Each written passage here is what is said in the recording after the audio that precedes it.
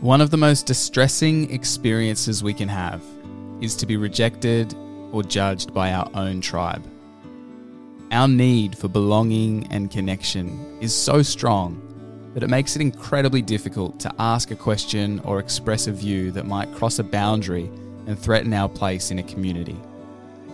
This is the pain point of many spiritual misfits.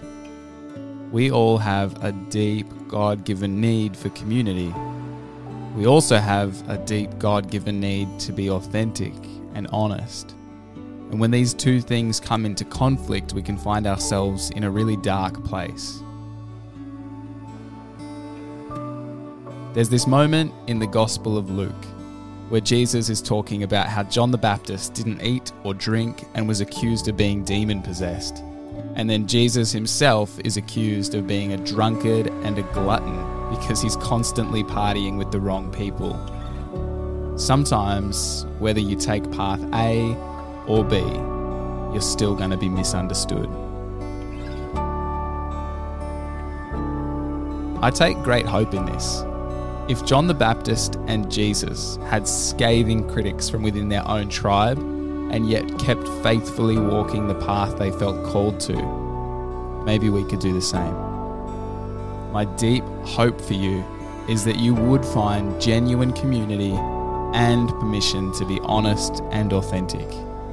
I believe that's what God invites us to participate in and to offer to others. But at certain points along the way, you may need to separate yourself from the judgments of others. You may need to remind yourself that their rejection does not equate to God's rejection of you.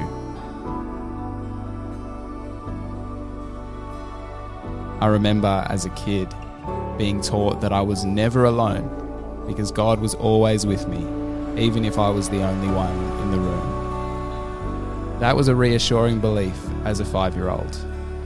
Now, in my 30s, it still is. Here are a set of affirmations for when you find yourself misunderstood or rejected by your own tribe. You are not alone, and you have not been abandoned by God.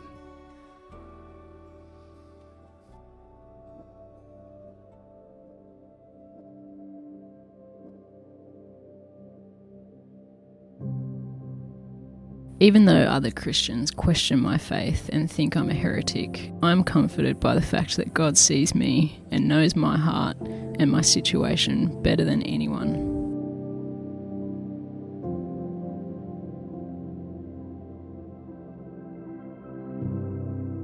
Even though Christians I once considered to be family have distanced themselves from me, I am comforted by Jesus drawing close to those who were rejected and distanced by their spiritual leaders and society.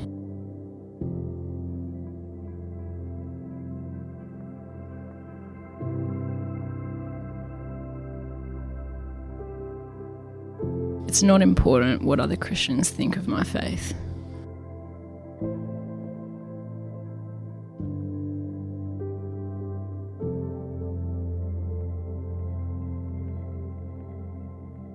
I know I care, and that God knows that too.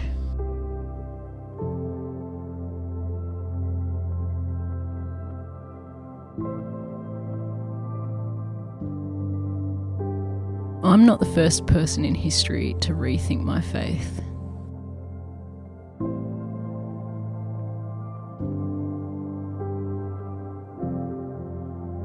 Even followers of Jesus in Acts had to seriously reevaluate and change their faith and practice. Reevaluation is part of a long tradition in Christianity.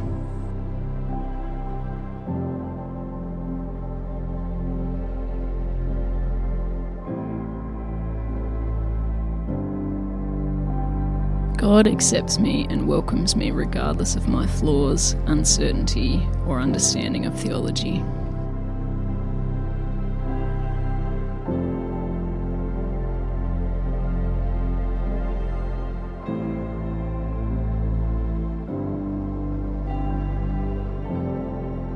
We don't have to tick a bunch of theological boxes before we are embraced by Jesus.